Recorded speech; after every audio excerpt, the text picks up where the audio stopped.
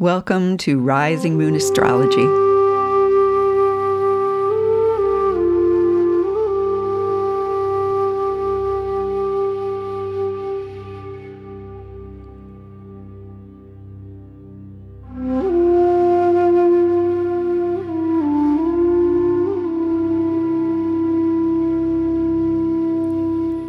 This is Mary Pat Lynch of Rising Moon Astrology, welcoming you to my podcast. I release podcast episodes for each new and full moon, occasionally for other special astrological events, but generally the new and full moons, which are my focus. My website, risingmoonastrology.com, has information about the readings I offer as a consulting astrologer, and some other information about my background and astrology in general. I'm also on Instagram as Rising Moon Astrology. And I have a newsletter if you'd like to receive this information in your email inbox. The music that you hear is composed and performed by flautist Suzanne Tang. The track is called September Angels, and her music is available through magnatunes.com.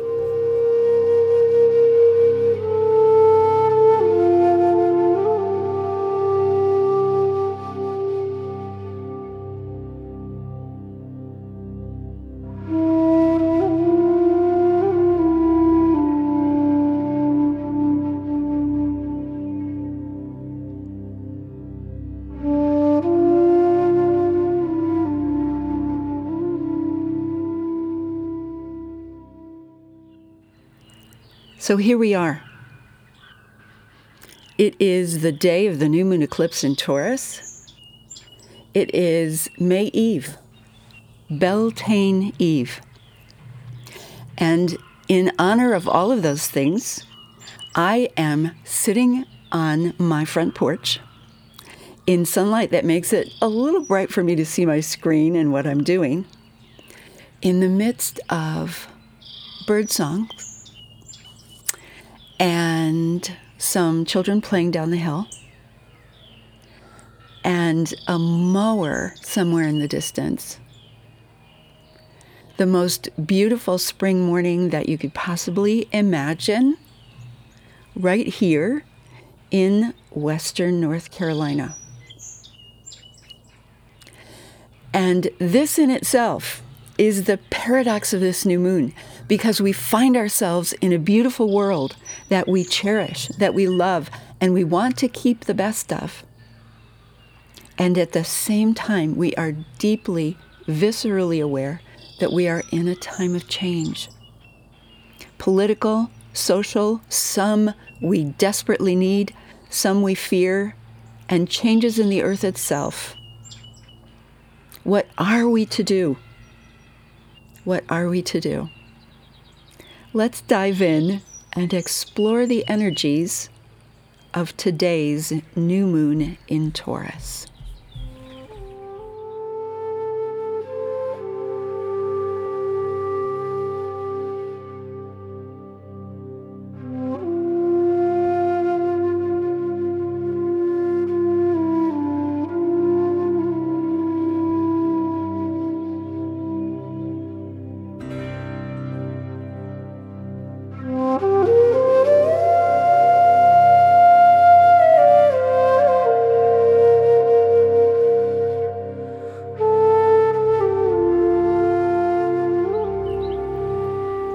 Welcome to the Beltane new moon in Taurus.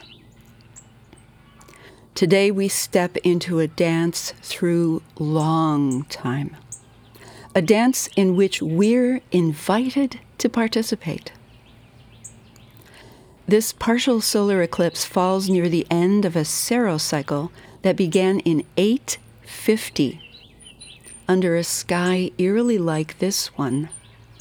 All those centuries ago, Uranus in Taurus was likewise conjunct a new moon eclipse, which tells us the cycle we're in represents a force for change deep within the earth, change we are invited to dance with. By the calendar, this is Beltane Eve, and since the ancient Celts flowed with the lunar cycle, Beltane begins at dusk today. This is a thin time. Portals open, the Fae are abroad, spirits of earth reach out to us. New connections are made, old ties are renewed. This sky is filled with power. It's difficult to find the right words to convey the feeling. I'm a wordsmith, and I'm struggling to express it. The new moon falls at the end of the first decan of Taurus, where the moon is exalted. This decan is a place where we seek the balance between trusting in life to provide for us and realizing we need to put steady effort toward reaching our goals. This is a decan that can provoke anxiety about whether things in the world will really be okay. A feeling the current state of the world certainly enhances. We long to trust. We fear that trust is misplaced. Eclipses have always heightened this sense of anxiety. Today, eclipse chasers feel elation, knowing the darkening of the sun, the silence, the unique feel of the light will soon pass. But even today, there's a sense of momentary dread as we watch the sun disappear. Will the fire that keeps our world alive return? Can we count on it? Uranus, conjunct the new moon in Taurus, heightens this juxtaposition. We feel the earth under our feet. In the northern hemisphere, spring is arriving everywhere with all its enticing promises of warmth and growth. Yet this renewal itself triggers concern. Will the promise of this spring be fulfilled?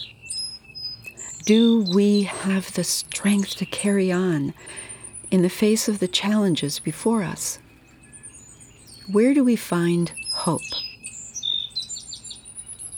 Less than an hour after the new moon is exact, Venus and Jupiter reach their exact conjunction. Look to early morning skies to see these two together. Having the two benefics, Venus and Jupiter, conjoined showers this new moon eclipse with magic of the best kind. Magic that can support us as we move into and through this time of change if we know how to partner with it.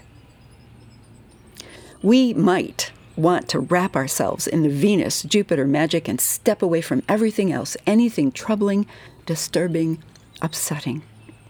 Here, we might say, here's the hope, here's the promise, I need do nothing. That would be a mistake. The magic is clearly here, but we need to step up and step in, not simply take it for granted. Remember the old tales. Consider the patterns. There are three sisters, perhaps, who must each go on a journey. The sisters who demand, who insist, who feel entitled, do not succeed. Their early promise is eroded by their belief that all will be given to them. One sister is different, not treated as well at home, perhaps, and so has learned patience, the need for hard work, and the value of kindness. On her journey, she reaches out to help. She shares what she has. She learns, grows past her fears, and in the end receives the boon. We know when we hear these stories that working, sharing, and helping are what we ought to do. Yet we forget. Or we think, those tales were for children, to teach them how they should act. We're adults now. We know how the world really works. But do we? Pluto, powerfully still at this time, sextiles Venus and Jupiter. This ethereal magic has deep, deep roots. Pluto connects us to the chthonic depths that exist within our psyches and within all things. These are forces beyond our control, beyond our comprehension. Yet we know they exist. We call them instinctive and primal and wild and dark. In the words of Tom Heron's poem, Sometimes a Wild God, they do not know the ways of porcelain, of fork, of mustard, of silver. They erupt out of us when we least expect it. The magics afoot at this year's Beltane are wild, untamed, and other. They are Plutonian, Plutonic, as well as Jupiterian and Venusian. They still invite us to dance. Then there's Saturn. Saturn in late Aquarius, who is squaring the nodes of the moon. Hold on, we might hear Saturn say, hold on there. Do you know the steps of this dance? Do you foresee all the possible consequences here? But Saturn's effect on the nodes is muted by a trine and sextile from Neptune, who reframes the whole question and concept of consequences to fit the very long timeline we step into with this eclipse new moon. To quote a wizard of note, even the wisest cannot see all ends. So what are mere humans to do? At this new moon Beltane eclipse, we dance. We dance with uncertainty. We dance with hope. We dance with dedication and commitment. We dance with gay abandon. We dance with trust. We dance with love.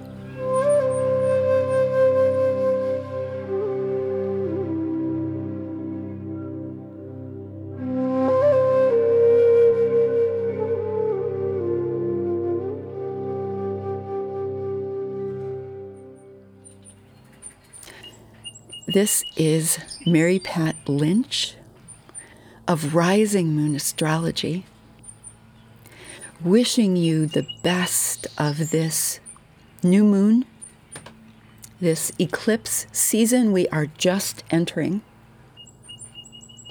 this Beltane, which opens the bright half of the year, the most illuminated of times. May our uncertainties be illuminated, not so they go away, but so we can see their proper place in the long timeline and really big picture. As always, thank you for listening.